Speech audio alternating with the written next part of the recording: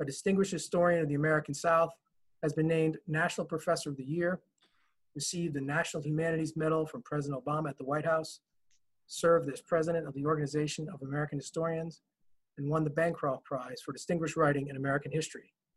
He served as the founding chair of the board of the American Civil War Museum here in Richmond and is executive director of New American History, an online project designed to help students and teachers to see the nation's history in new ways. Ed, thank you for being here tonight. Thank you, Dan. It's my honor and pleasure. People say that when they get ready to introduce somebody, but I really mean it tonight. You're getting ready to hear one of the great voices in American history, both literally and figuratively, as you will hear.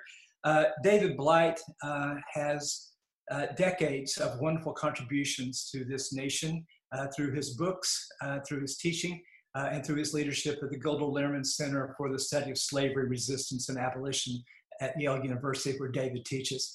I want to focus briefly on two books that David has written that changed the landscape, and including one that's been very important in Richmond.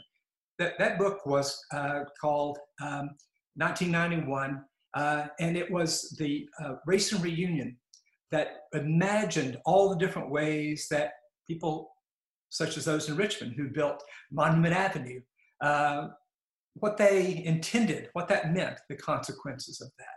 That wonderful book won every prize there is, but didn't win as many prizes as this next one, the wonderful Pulitzer Prize winning Frederick Douglass, Prophet of Freedom. It's really one of the great works of our generation of American historians. The scholarship, the writing, the spirit that underlie it are magnificent. So we're really fortunate to have David with us here tonight, and I'm delighted to introduce him to you. David Blight.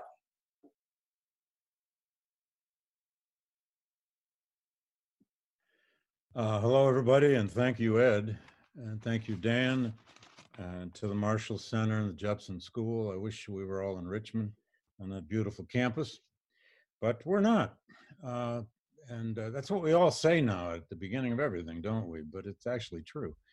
I have a lot of good friends out there who will be here tomorrow and speaking at this conference. So hello to all of you. There's quite a community of Douglass scholars, and a lot of us have been collaborators. It's hard to decide exactly how in 35 minutes or so to do a keynote on Douglass, especially with all of you great Douglass scholars in the audience. But I want to begin here. This is a moment in our own history we're living where every day in every way we are saying, or the press is saying, that people are having a struggle being hopeful, trying to understand what's happening next. Is our democracy on the verge, at great risk, etc.? Not to mention that we're in a terrible pandemic and losing people every day. I want to go back, as I always do, to a passage by Douglass, and it comes at a time of terrible intensity and terrible bloodshed. It's February 1864. All of you know the context of that. This is before the summer campaigns of 1864. The war is not won or lost yet. The presidential campaign of that year is revving up at this time. The Democrats were about to run the most racist campaign in American history. I always tell my students that. I tell them it was the most racist campaign in American history until the next one, because 1868 was probably worse. But here's what Douglass said in a February 64 speech. The most hopeful fact of the hour is that we are now in a salutary school, the school of affliction. If sharp and signal retribution, long protracted and overwhelming, can teach a great nation respect for justice, surely we will be taught now and for all time to come. A school of affliction. The way Douglass shaped that, of course, for many of you, you know this, comes from his worldview, his conception of history, his sometimes millennialist conception of history or providential conception of history. But we're in a school of affliction. And I think it's an interesting moment to take a day and a half or so to reflect on the ideas of Frederick Douglass, especially his political ideas, although we'll be hearing a good deal tomorrow too about Douglass as a literary figure. And we should. He was, above all, a man of words, a creature of language, a master of metaphor, a genius of storytelling. Just to set a tone here, I'm going to run through a kind of a list I keep making and adding to of why we do come together to talk about Douglass. It's not just because a bunch of us have written books on him. Douglass was arguably the prose poet of American democracy in the 19th century. Surely Lincoln was too. And surely Walt Whitman has some claims to make in there. But Whitman was less the prose poet than the lyrical poet. But Douglass had as much to say as anyone about this experiment, this thing called democracy, this thing called an America as an idea, which he both at times, certainly early in his life, hated, at least his country, but grew then to become a kind of radical patriot of his country, certainly at the time of the war, and then later to be a kind of fierce believer in what he will call the composite nation that he believed the United States could become. I'm going to try to come back to each of those conceptions, especially that composite nation. I think with unsurpassed eloquence, he explained the nature of slavery, both in its physical and mental terms. And sometimes I think his explanations of the mental impact of slavery are more important than the physical. He really was a psychologist of the slave experience. That's where the autobiographies, the 1,200 pages of autobiography, are so important. He expressed with a kind of terrible honesty, I think, and at times what he called in the 4th of July speech a sacrilegious irony, both the power of America's creeds and the hypocrisy with which his country contradicted and denied them. There's so much talk right now of this idea of hypocrisy. Some Americans are wringing their hands every day about the alleged hypocrisy of one of our political parties in their approach to a Supreme Court appointment. Nobody had a better critique of this idea of hypocrisy and its many uses than Douglass did in the 19th century. To see and to hear Douglass in the 19th century became a kind of wonder of the American world. I speculate in my book that quite likely more people in the United States heard or saw Douglass as a public speaker than any other American. I even speculate that he may have traveled more miles than in his itinerant career than any other American, except probably Mark Twain. But Twain went to Asia, so that was cheating. But there are just endless descriptions in the press, especially examples I got out of the Walter Evans collection, which was the reason I did this book, of people describing the first time they saw Douglass, what he sounded like, what he looked like, how his voice was, what he said. It became a thing to see Douglass. He was a women's rights man in an age where there weren't very many, especially early in his career. As many of you know, and Lee Faught will discuss tomorrow from her terrific book, Women in the World of Douglass, he was the only Black abolitionist to speak at the Seneca Falls Convention. He was a complete supporter of women's suffrage. He was also a supporter of women's economic rights, especially in the state of New York, where they kept having a bill before the legislature to try to give women their rights in divorce, etc. He made very close friendships with women suffragists, the leadership, Stanton, Anthony, Lucy Stone, and others. That, of course, blew up in the 15th Amendment crisis, and a lot of people here know that story. But he remained, even in the wake of that bitter fight over the fact that women did not get into the 15th Amendment, he remained a women's rights man the rest of his life, without any question. He could be a radical thinker, and at times he surely was, but also an advocate of political liberalism, a believer in the law. At the end of the day, Douglass usually wished for change, great change, but change through law. And he came through the course of the 1850s to believe or to wish that could always be through politics. And one of the interesting things to follow in his thought, and Jim Oakes has done this brilliantly in his book, Radical and Republican, and others in this audience have as well. I've always been convinced that it was Douglass's fear of revolution, his realization that revolution of some kind, bloody revolution, was the only option of ending slavery, attacking slavery and ending slavery, if some means by politics could not be found. It doesn't mean that he didn't shoulder up, as many know, to the possible uses of violence in the 1850s, and he came very close to joining John Brown. As I said already, and I'll come back to this, he both loved and hated his country. Depends on when you look.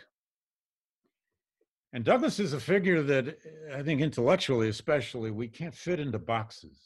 It really depends on contingency and timing and place and the issue. He also believed in self-reliance. He was a fierce proponent of Black self-reliance, preached it all the time. But at the same time, he was a fierce believer in activist, interventionist government to free slaves, defeat the Confederacy, and to protect the Black citizens and their civil and political rights against terror and discrimination during Reconstruction and beyond. This sometimes false debate that has occurred in our discourse between whether Douglass was a proponent of self-reliance or a proponent of activist government. He was both. He had to be both. Name a Black leader in the 19th century that didn't believe in self-reliance. They had to. How do you not believe in self-reliance in a world that would enslave you, make you a second-class citizen at best, and then kill you? Just a few other items that may say something about why we're here. He forged a hard-earned pragmatism out of political experience, out of tremendous disappointment, sometimes despair, and occasional tremendous victories. I've always found one of the most fascinating things about Douglass's thought is the evolution of a pragmatist as well as a radical. How he was at times a kind of radical pragmatist. That was learned, of course, essentially in the 1850s, but he has to learn it again in different ways during the war years, and then learn it yet again in different contingencies of the Reconstruction years. And I would say that he was fundamentally not a self-made man, despite the claims of one of his greatest speeches, and despite the claims of a portion of the American right today, who love to argue that Douglass was this great proponent of a self-made man, of bootstrap ideology, of self-reliance, and of not relying on government action to change society or help people engage in uplift. I think at the end of the day, Douglass was not the self-made man that he touts in that great speech. there were many people who helped make Douglass, and especially many women who helped make him. It is something I expect Lee will discuss tomorrow. Also, that Self-Made Man speech, if anyone has not read it, it gets a bad break or a bad rap at times. It's actually a brilliant speech. It's really about the power of the human will, and it's full of name dropping. It's amazing how many people get mentioned in that. I went through the Self-Made Man speech at one point and made a long list of all the people in history that he names and mentions or quotes. The Bible was first, Shakespeare was second, no surprise, it's always that way with Douglass. Then came Lincoln, then came Robert Burns, and then a whole slew of people who got 2 mentions and a whole slew of people who got 1 mention. Emerson's in the 2 mentions, I think. He read Emerson carefully. They did meet. They were on the same platform at least once. And then I'd say he seized, this is, I think, terribly important in understanding him. He seized the King James language of the Bible and used it to deliver the most enduring critique of slavery, the coming of disunion, the Civil War, emancipation, Reconstruction, and beyond of any American of the 19th century. Douglass was profoundly steeped in the Hebrew prophets, deeply read in Isaiah and Jeremiah and Ezekiel and Amos, and for that matter, Genesis. He used the Noah's Ark story all the time to different ends. And I'd say 2 other things. For those, I usually reserve this one for public audiences, so this is mostly a scholarly audience, I suspect. But, you know, there's one of the things I learned in what felt like endless book touring until all that ended in March, is that people are yearning, and I know a lot of you have experienced this with your own books.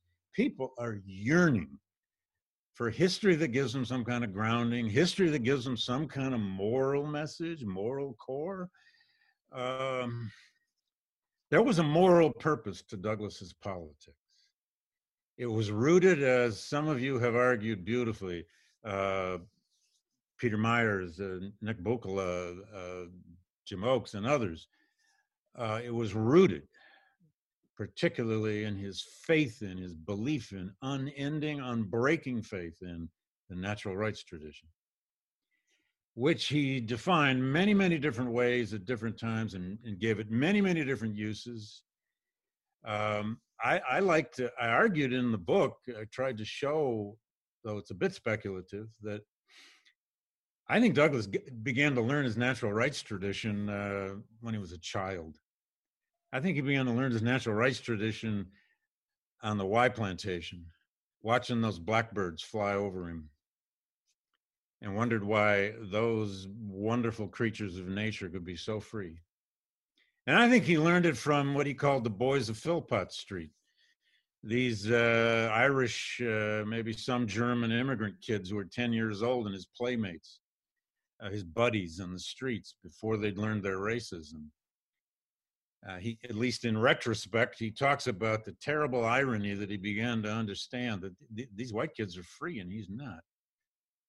Well, how can that be? And then they would ask him, "Hey, Fred, why aren't you?" And he didn't have to read Locke. He didn't have to read the great writers of the Enlightenment tradition to begin to understand natural rights. Slavery taught him ways to understand natural rights. He then read a lot later about the Enlightenment and from the Enlightenment. And Douglass was always in his ideas a product of these 2 great traditions, of the biblical tradition, especially Old Testament storytelling, Old Testament metaphor. He made so many uses of Exodus, you can't count them. But then also he's a product, of course, of the Enlightenment tradition, both the sacred and secular tradition. Nothing new about that. That's the story of so many Americans in the 19th century. And then last but not least, I put the word prophet in the title of this book. It took me a long time to get up the courage to do that, because that's a big word. And, you know, you shouldn't throw it around like a plaything. And I've said this publicly many, many times, but I just had an experience last night of speaking to a large audience of about 140 or 150 members of the Jewish community, mostly around Yale and its diaspora. It was the Yale Jewish Center that sponsored the talk, and they wanted me to talk exclusively about Douglass and the Hebrew prophets, and I was shaking in my shoes. I figured I was finally going to get my theological comeuppance. I was finally going to get somebody telling me I didn't know what I was talking about, but I got off easy. They were nice to me. But before I gave the talk last night, I sat down just from my own book, just from my own uses and quotations and references. I just made a list of all the times Douglass invoked the prophet Isaiah. And I was up to some 16 uses just in my own book. That doesn't even count all the ones that I didn't happen to quote. And I'd never done that. I'd never gone through it. And I haven't done it for Jeremiah yet either. But I just started trying to put some of them together and realize, well, how is he using that passage? Why does he always go back to that passage? And so on and so on. The Bible for Douglass was a source of story, a story in which he could find himself, his people, and his nation. Something about him that in Douglass scholarship over the years, perhaps I don't know, maybe we didn't pay enough attention to that, and maybe I overdid it.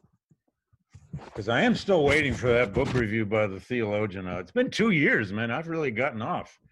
I've gotten a pass. I've been waiting for the review by a theologian that's just going to take me to pieces.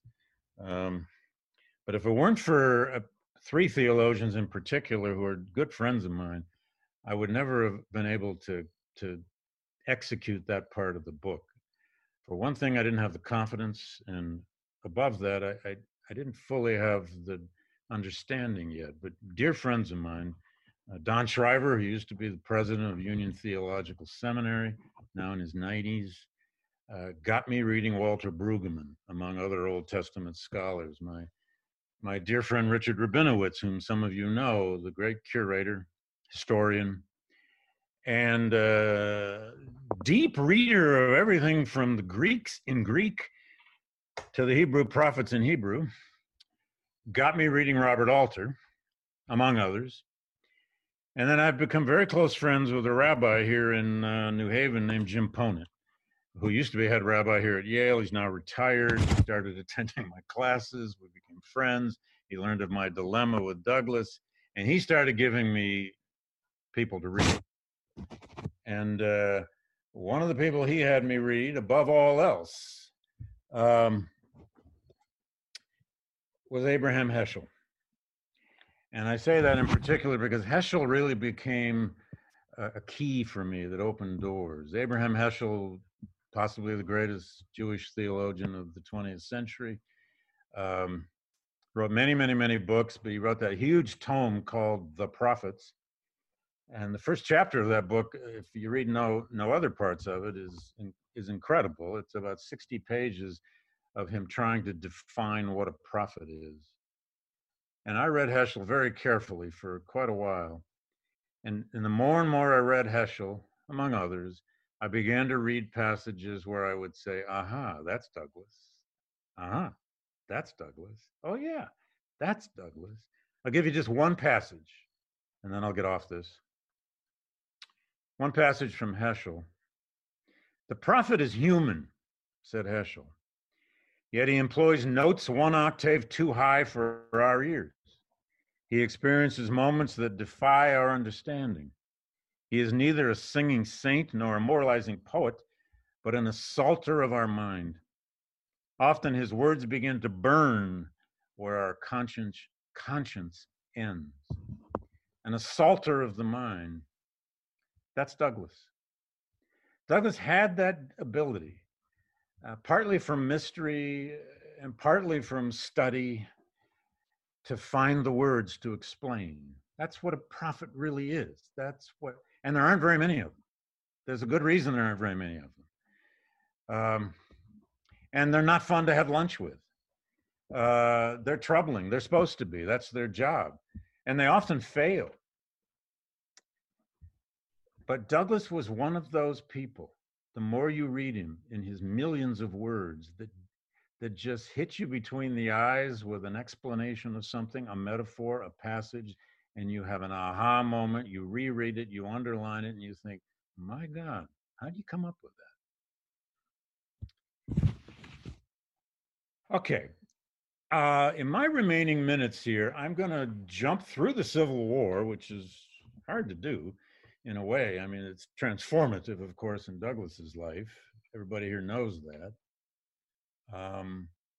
He interpreted it through a lens of both theology and secular philosophy and a hell of a lot of wishful thinking. It was a bloodletting and a crisis he wished for and clearly welcomed. And he became one of the most vicious, chest-thumping war propagandists the United States has ever produced. I have a whole chapter on that in the book. And he had a right in the end to claim a sense of victory, to say the least. But I really want to go to one other speech of his and events surrounding it, and hopefully stay with this theme that may be the theme of this conference, which is Douglass's political ideology, whether it manifests in his literary works or it manifests in his oratory, or in his philosophical speeches, like the ones he gave on the anti-slavery interpretation of the Constitution. But this speech doesn't get a lot of play. I mean, it's a very important speech, but it doesn't get a lot of attention. It's called The Composite Nation, or Composite Nationality sometimes. The text you will find, if you look it up, is from 1869, but I think he first gave it in 1867.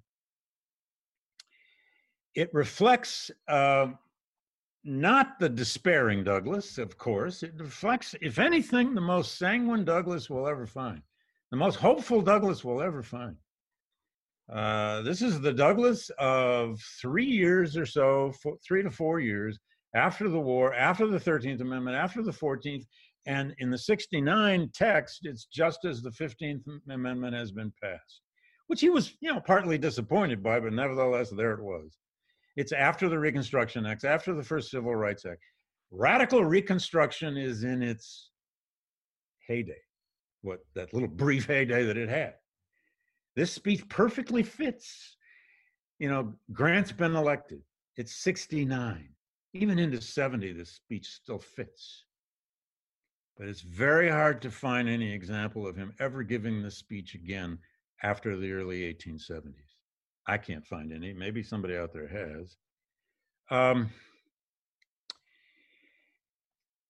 It's a speech that argues, among others, that the United States has just been reinvented.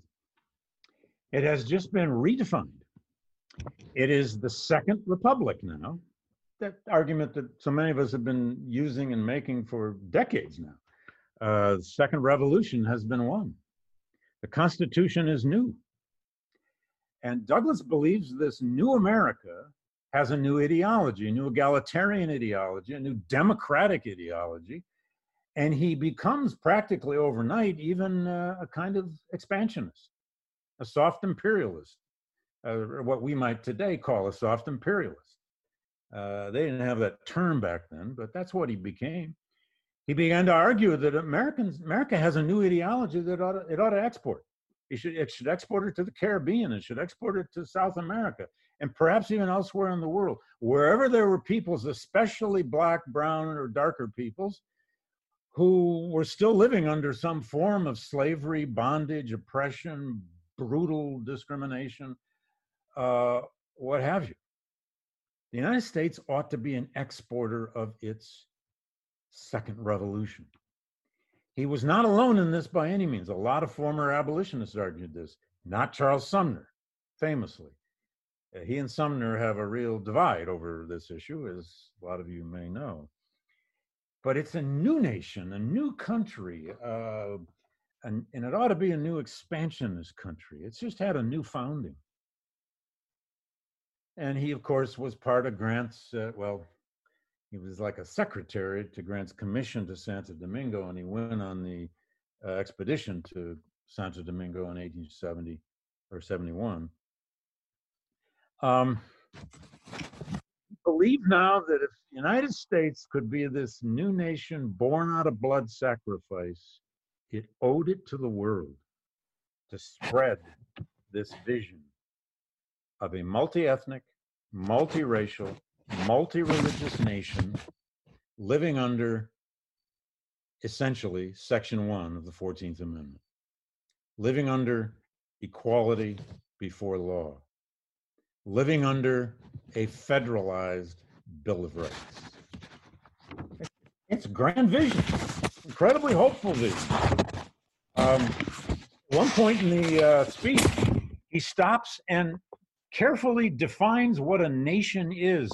And this is a forerunner of Benedict Anderson. Remember Benedict Anderson? We used to all have to quote Benedict Anderson on nationalism or what's a nation. Benedict Anderson used to be on the first footnote of everything you read. Not anymore. Now there's plenty of other people who have to be the obligatory footnote. But here was Douglas's definition of a nation. He said a nation, quote, implied a willing surrender and subjection of individual aims and ends, often narrow and selfish, to the broader and better ones that arise out of society as a whole. It is both a sign and a result of civilization. We give up something precious to us to be part of a whole. Sounds so quaint now, doesn't it? I mean, what a quaint idea. Comity, civility, compromise. Then Douglas went on to argue that a nation is essentially a story. You know, an imagined community. He didn't use that term. I don't know if Benedict Anderson ever read Frederick Douglass. I doubt it.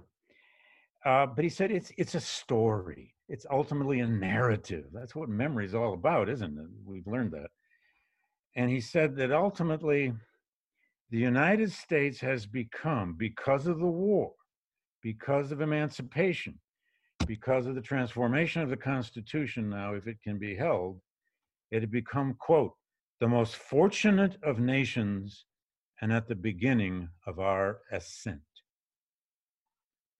Now, this was the same Frederick Douglass who at times in his earlier career, as some of you know, especially in the late 1840s and at various times in the 1850s, had absolutely condemned the United States in about as bitter language as anybody ever used. Some of the most embittered language came right after he returned from England in 1847 and into 48, when he's that young, very angry, increasingly radical abolitionist who is breaking away from William Lloyd Garrison and Garrisonian moral suasion. He's eager to find a politics. He's eager to find a new strategy, a new ideology. And he said things like, and he said this over and over in speeches, I have no love for America. I have no patriotism. I have no country. And typical of Douglas' speeches, he would make that into a refrain. The institutions of this country, he said in another speech in the late 40s, do not know me, do not recognize me as a man, except as a piece of property.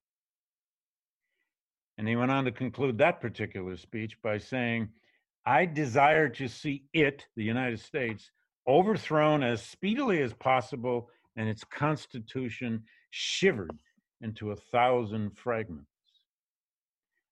Now, that's the same Douglas who's going to make the Composite Nation speech in 1869. We know some of the reasons for these changes, but if nothing else, it shows us what a profound transformation. First of all, the political abolition movement was for Douglas, then the war, then emancipation, then Reconstruction. A transformative revolution had happened that takes him from that one kind of rhetoric to this new kind of rhetoric. Now, in the middle of the speech, and by the way, he lays this out in the most eloquent and glorious of terms. This is going to be a country now that is multi-religious, multi-ethnic, and multiracial in ways, he says, no other people in all of human history have ever had the chance to do. In the middle of the speech, he stops, and for about 5 pages of text, he argues for Chinese immigration. He just inserts this support of Chinese immigration into this composite nation speech. And there's good reason here. The question of Chinese immigration, Chinese labor in the West, of course, is becoming a big issue, increasingly a big political issue. The first Chinese Exclusion Act won't come till 1874. That'll be against women. The big Chinese Exclusion Act will come in 1882.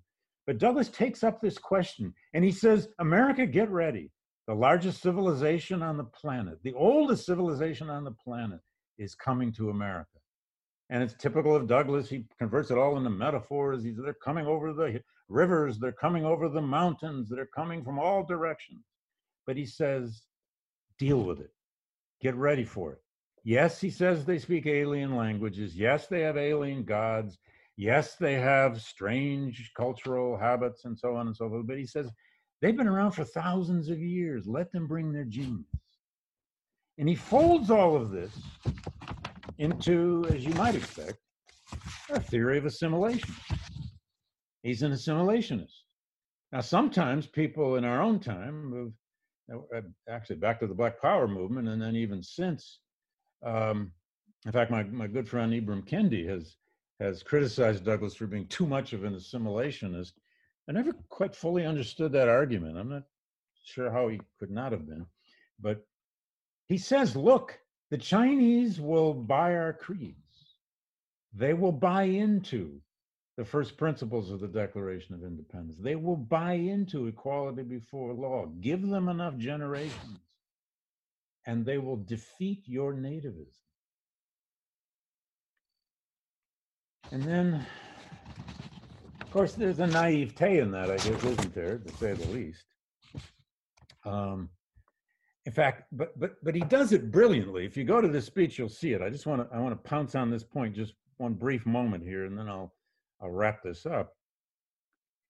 And he gets inside the mind of the nativist and the xenophobe and the racist and the anti-immigrant mind. And he goes inside of their voice. He says, quote, are white people not owners of this continent? Is there not such a thing as being more generous than wise?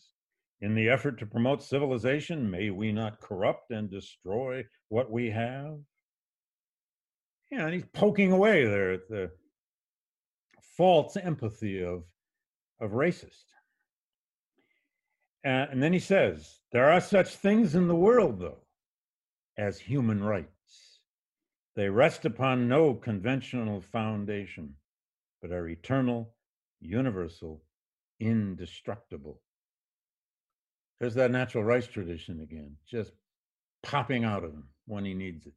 Pops out all the time in Douglass's thought, especially when he dearly needs it, as he will do later at the end of his great lynching speech at the end of his life. He said, we are a country now gathered here from all, I'm quoting him, all quarters of the globe. All come as strangers, but within American creeds, they can find their, quote, home. Now, that speech, if you just pick it up and read it, sounds today almost like it sounds like the mission statement of any American university. It sounds like a diversity statement.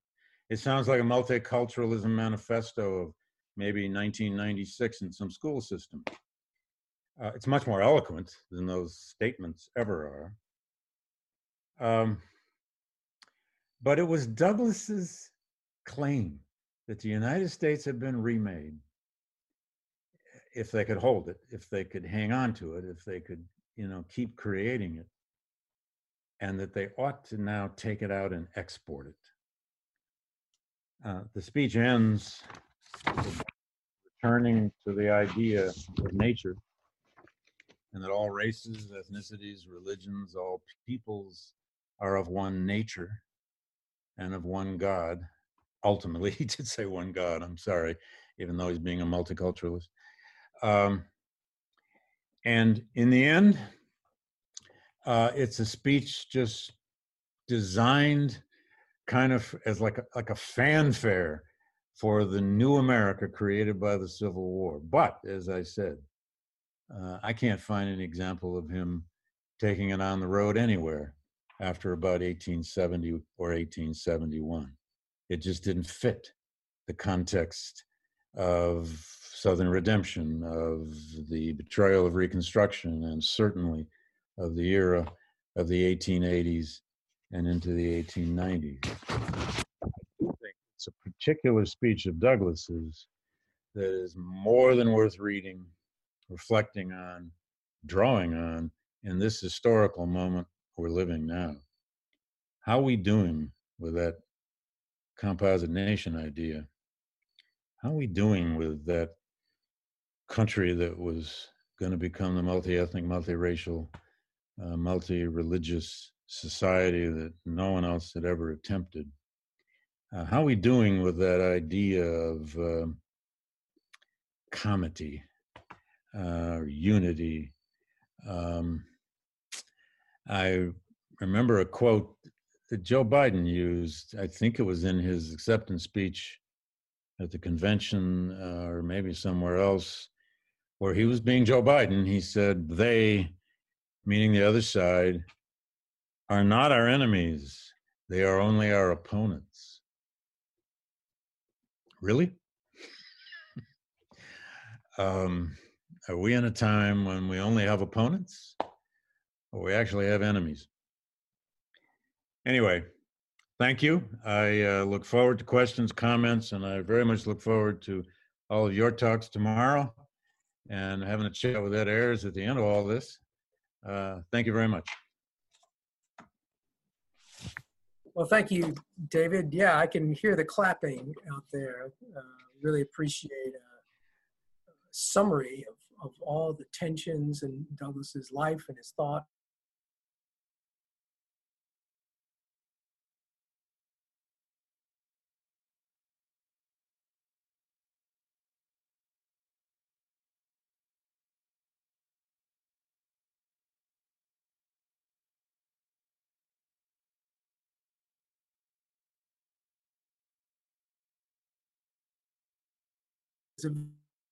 And should get a copy. I'm guessing that we do have quite a few scholars here tonight, but there are plenty of people who of hitting really the key points of the book, and there's so much more to be said. But I really appreciate the way you framed it. I have a question here from Nolan Bennett, I guess. Thank you for the great talk. With all jokes about Douglas as, quote, somebody who's done an amazing job and is being recognized more and more aside, what's the right way to connect Douglas to the present while acknowledging what among our present crises are unique and may require different or more contemporary voices? Well, we all get asked for those now, don't we? You used to be able to say to counterfactuals, I'm a historian. We don't do that, but can't do that anymore, I've learned in the last few years. Ed, I'm sure that's happened to you all the time. First of all present crises are unique. There's a new context. No historical parallel is ever direct. But by God, it's hard not to think with a few of them. There are analogies that are useful. In Douglas, among other things, again, if you take a little time, sit with him, read, say, particularly his political editorials of the 1850s, if you read about his trajectory in that decade leading up to disunion and war, you read some of his great speeches, especially the 4th of July speech, and then I have a list of like top 5 or top 10 others, you get a sense of the evolution of a crisis in his life, multiple dimensions of a crisis in his life, and the life of his country and the nation and everybody in it. It's remarkable now how common it has become. It used to be just, you had to be so careful about drawing analogies from the 1850s to our current political predicament. Although Jim Oakes helped me put together an entire conference, I don't know, was it 2 years ago, Jim, or 3 years ago at the Gilder Lehrman Center here at Yale? It was a great conference. We used the 1850s to think about now.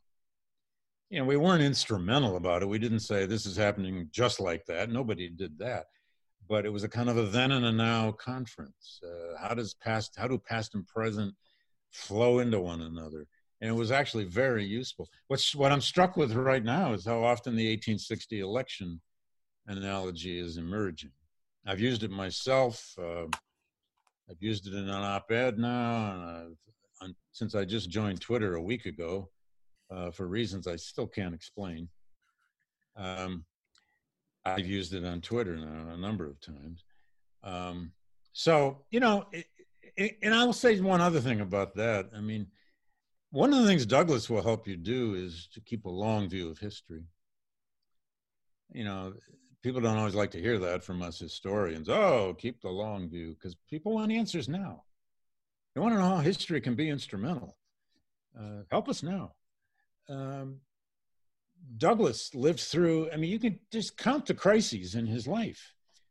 Personal crises, and then the great political crises of his nation, his people, his world, over and over and over again. He encountered this rise and fall of this idea of whatever you want to call it, progress, I suppose, in the 19th century, but steps ahead and 2 steps back.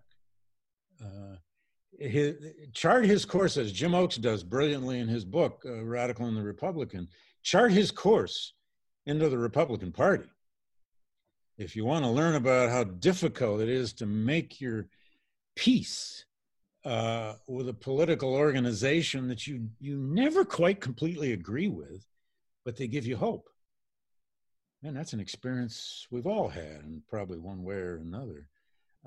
Chart his trajectory with issues like violence, the possible uses of violence, how close he came at times, how he did not want to, frankly, not only did not want to enact violence, but he didn't know how. Nobody knew how to foment slave insurrections as a way of overthrowing slavery, and especially former fugitive slaves knew what the consequences would be. They knew who would die if that happened. He got close to John Brown, but did not join him. Chart his relationship with Abraham Lincoln, which is tortured at first, downright almost, you know, contemptuous at first, but then they grow toward one another. Chart his trajectory on Reconstruction issues. My God, that hopeful composite nation speech turns into a speech by 1875 where he says, if war between the whites brought peace and freedom to my people and the country, what will peace among the whites bring? In other words, he was saying, what will this kind of white supremacist reconciliation mean to the victories we've won? It's a prediction of what's going to happen to Civil War memory. Chart his trajectory on the issue of lynching. And you'll find one after another of issues he encountered that are not unlike, they're not the same, identical, but they're not unlike the issues that we still face today. How about the question of federalism? He hated states' rights. It had to him a terrible history. He didn't like federalism, but he had to learn some way to cope with it too, because he realized it was one of the deepest of American traditions that could not be, you know, dislodged.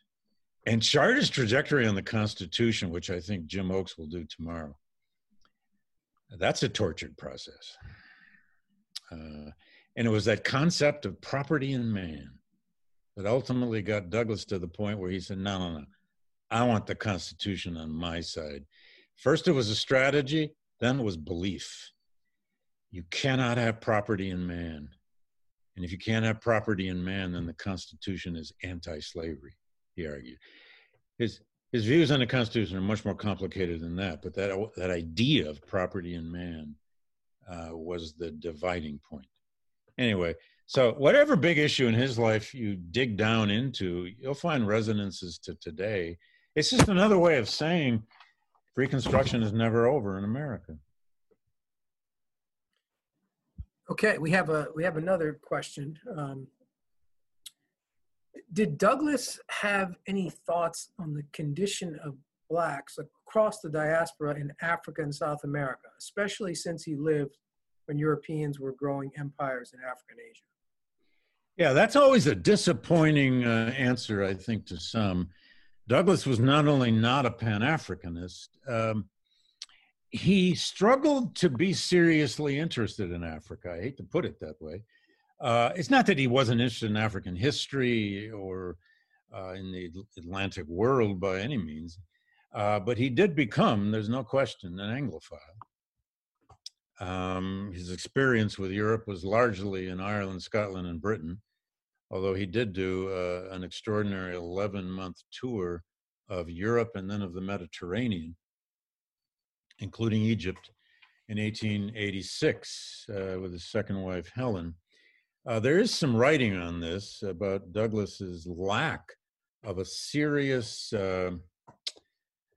interest in the plight of African peoples under European colonialism and imperialism. He really did not have a great deal to say about that.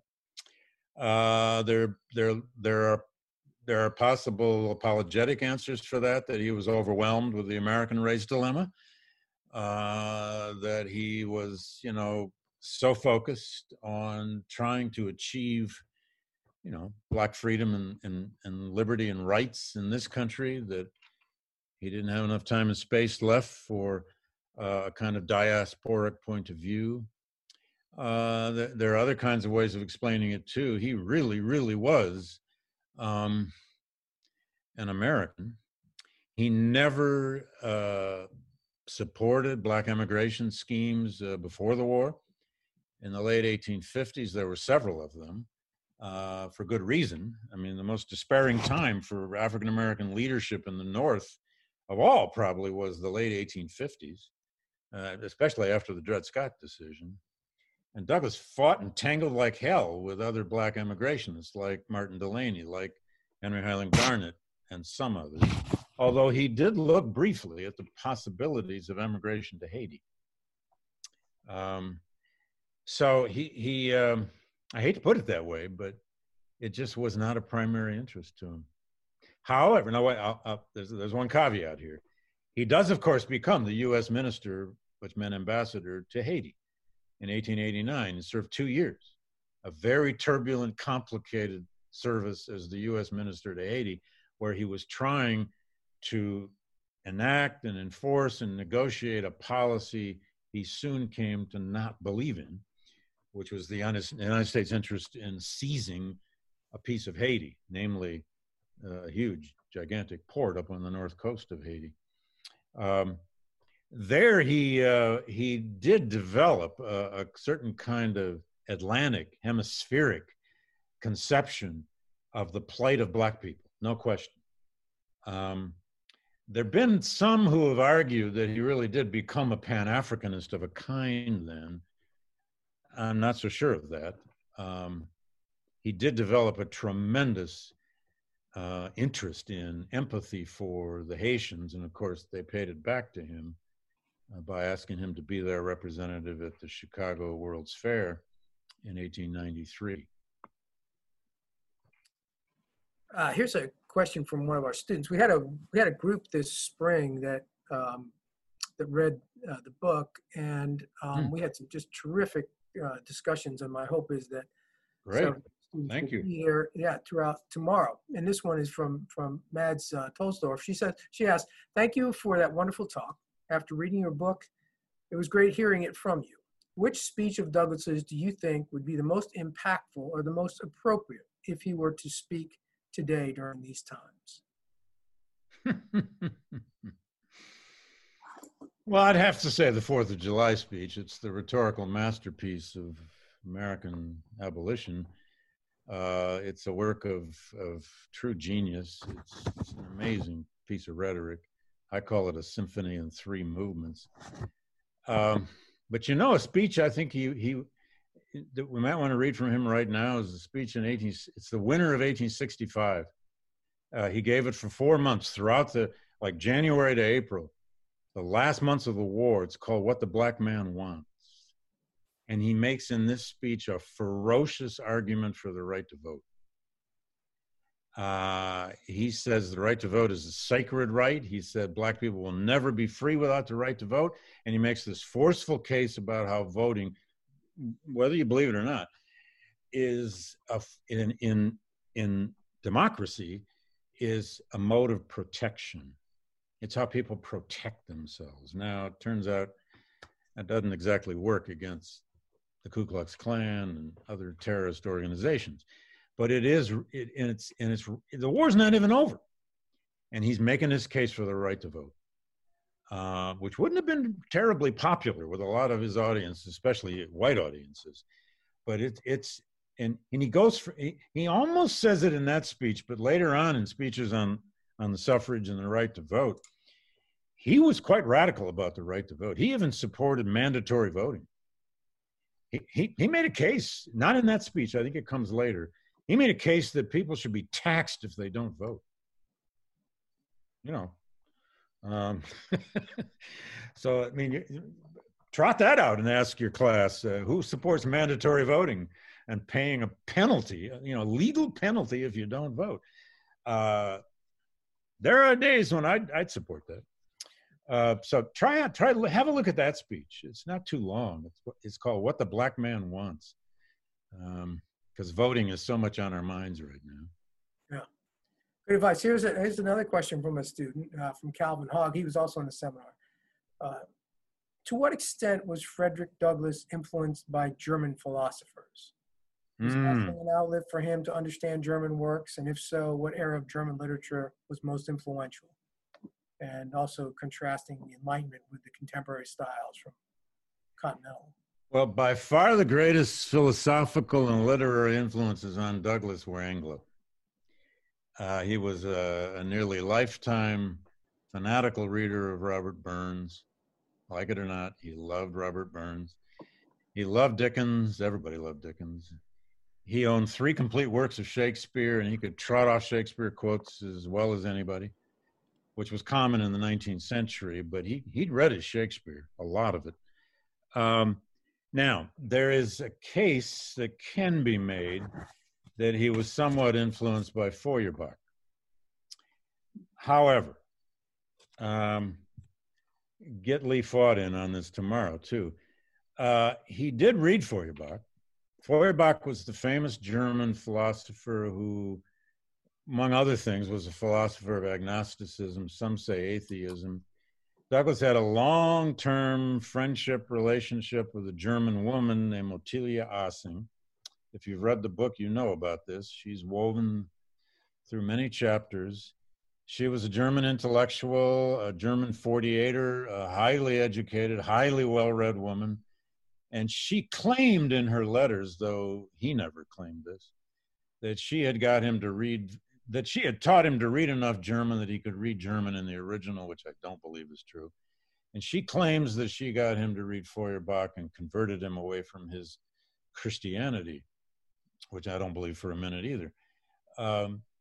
But he did have a bust of Feuerbach in his house at Cedar Hill. He did own Feuerbach's book. And it's possible he had read some Goethe, Schiller, maybe, the German Romantics. He loved the English Romantics. So it's possible, but he didn't own any of the German Romantics that I can remember. I got into his book collection. It's around 3,000 volumes. They're held by the National Park Service in a warehouse in Landover, Maryland. They're amazing. Unfortunately, he didn't scribble in his books. I was looking for all kinds of marginalia, which would be the keys that opened the kingdom, but not much.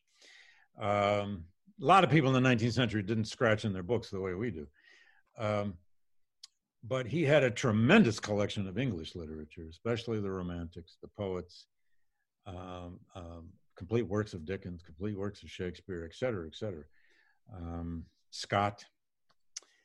He took his name from Sir Walter Scott. So I wish I could tell you he was highly influenced, especially by Goethe, but I don't think he was. Okay, I think we have time for maybe one more question. This Sure. one from Nicholas Bukala. Thank you, David. Nick, Yeah. he's coming for natural rights here. I hope. Sort of. You invited us to enter Douglas's mind as he imagined the mind of the nativist, and you shared his natural rights response to those nativists. What do you make of the fact that some of the leading scholars associated with the new nativism, think intellectuals for Trump crew, also claim to be devotees of natural law and natural rights?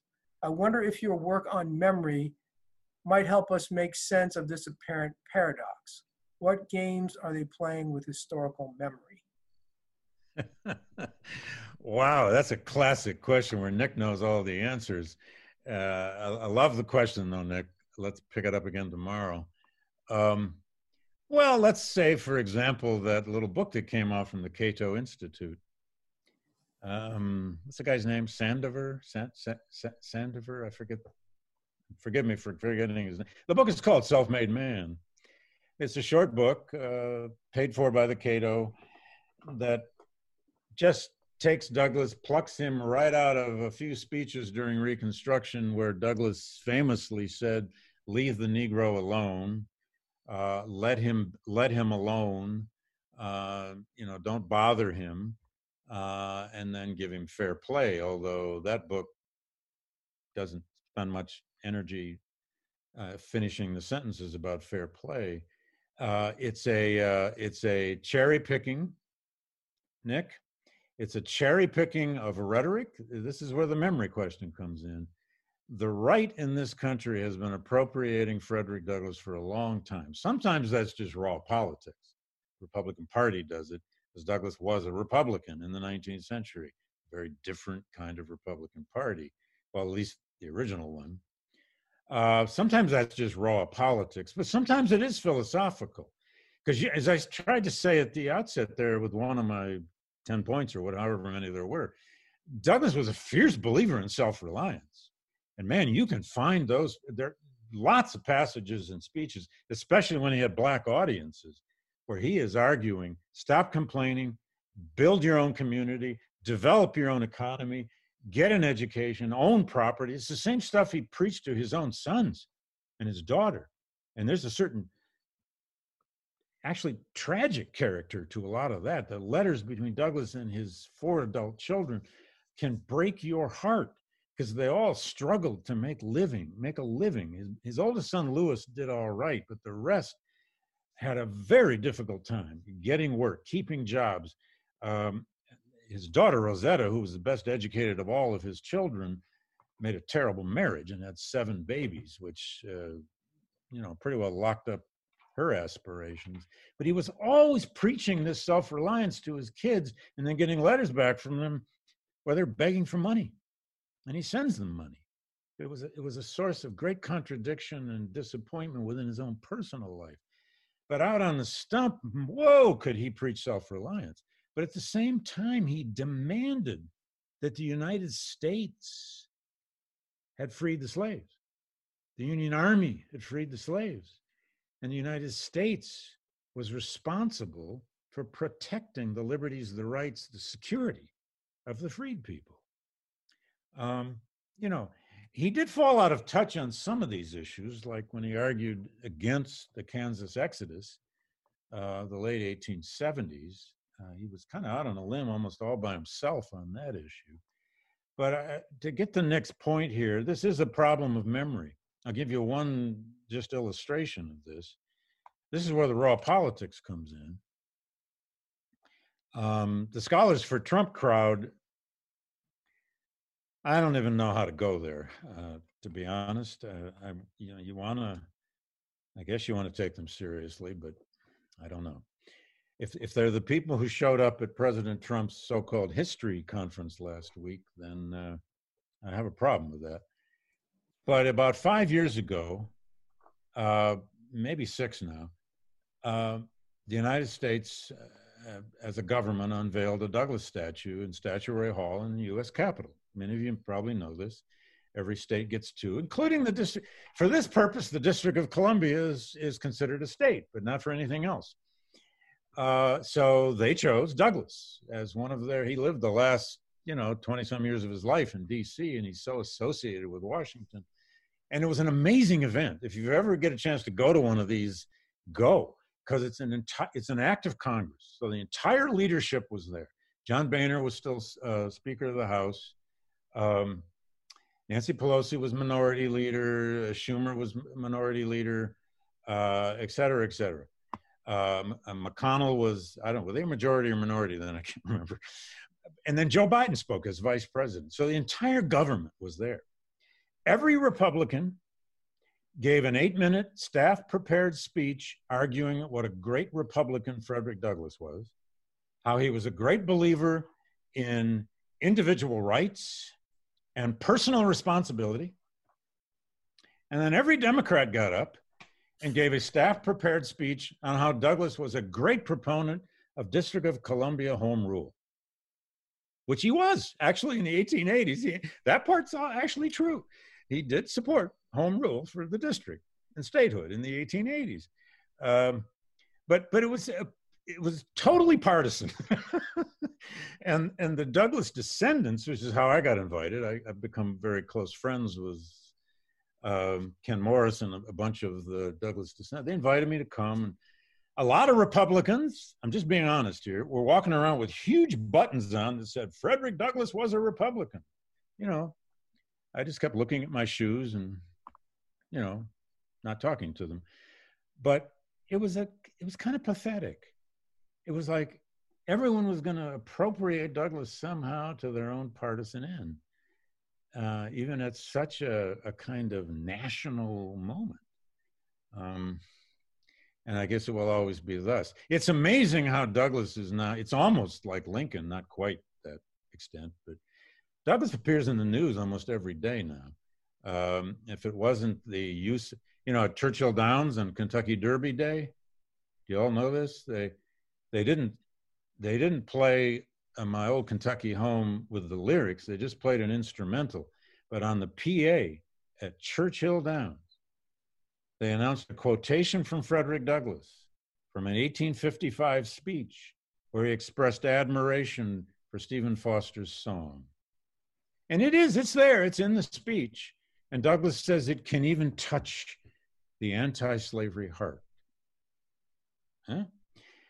Just 2 days ago, I saw somebody, I can't remember now whether it was in the New York Times or maybe Twitter. I don't know where I saw it, but somebody said they knew that Ruth Bader Ginsburg was up there and having a good chat with Abraham Lincoln, Susan Anthony, and Frederick Douglass. So, it's just, Douglass has become this obligatory person with whom people have to get right or have to find a way to use. And their quotes are there. You can find some quote from Douglass to support almost anything you want to support. And people will continue to do it. And some of us will just complain. Well, David, I thank you very much. I'm sure everyone's anxious to catch you on Twitter from here on out. Oh, I don't know about that. I may be off it in another week or under a lawsuit or something. I don't know. What time do we start tomorrow? It's tomorrow we start at 11. 11. Oh, okay. Agenda 11 Eastern time. We are trying to take care of participants who are on the West Coast. Oh, that's right. Of course. Yeah, and we'll start at 11, and we continue throughout the day. There's a schedule online. I want to thank you again for your wonderful remarks and getting us started this evening, and I hope everyone will return tomorrow for some of our further discussion on Douglass. Well, thank you, Dan, and Ed, and everybody who came tonight, and I look forward to tomorrow. So thanks so much, and it's been a great honor for me.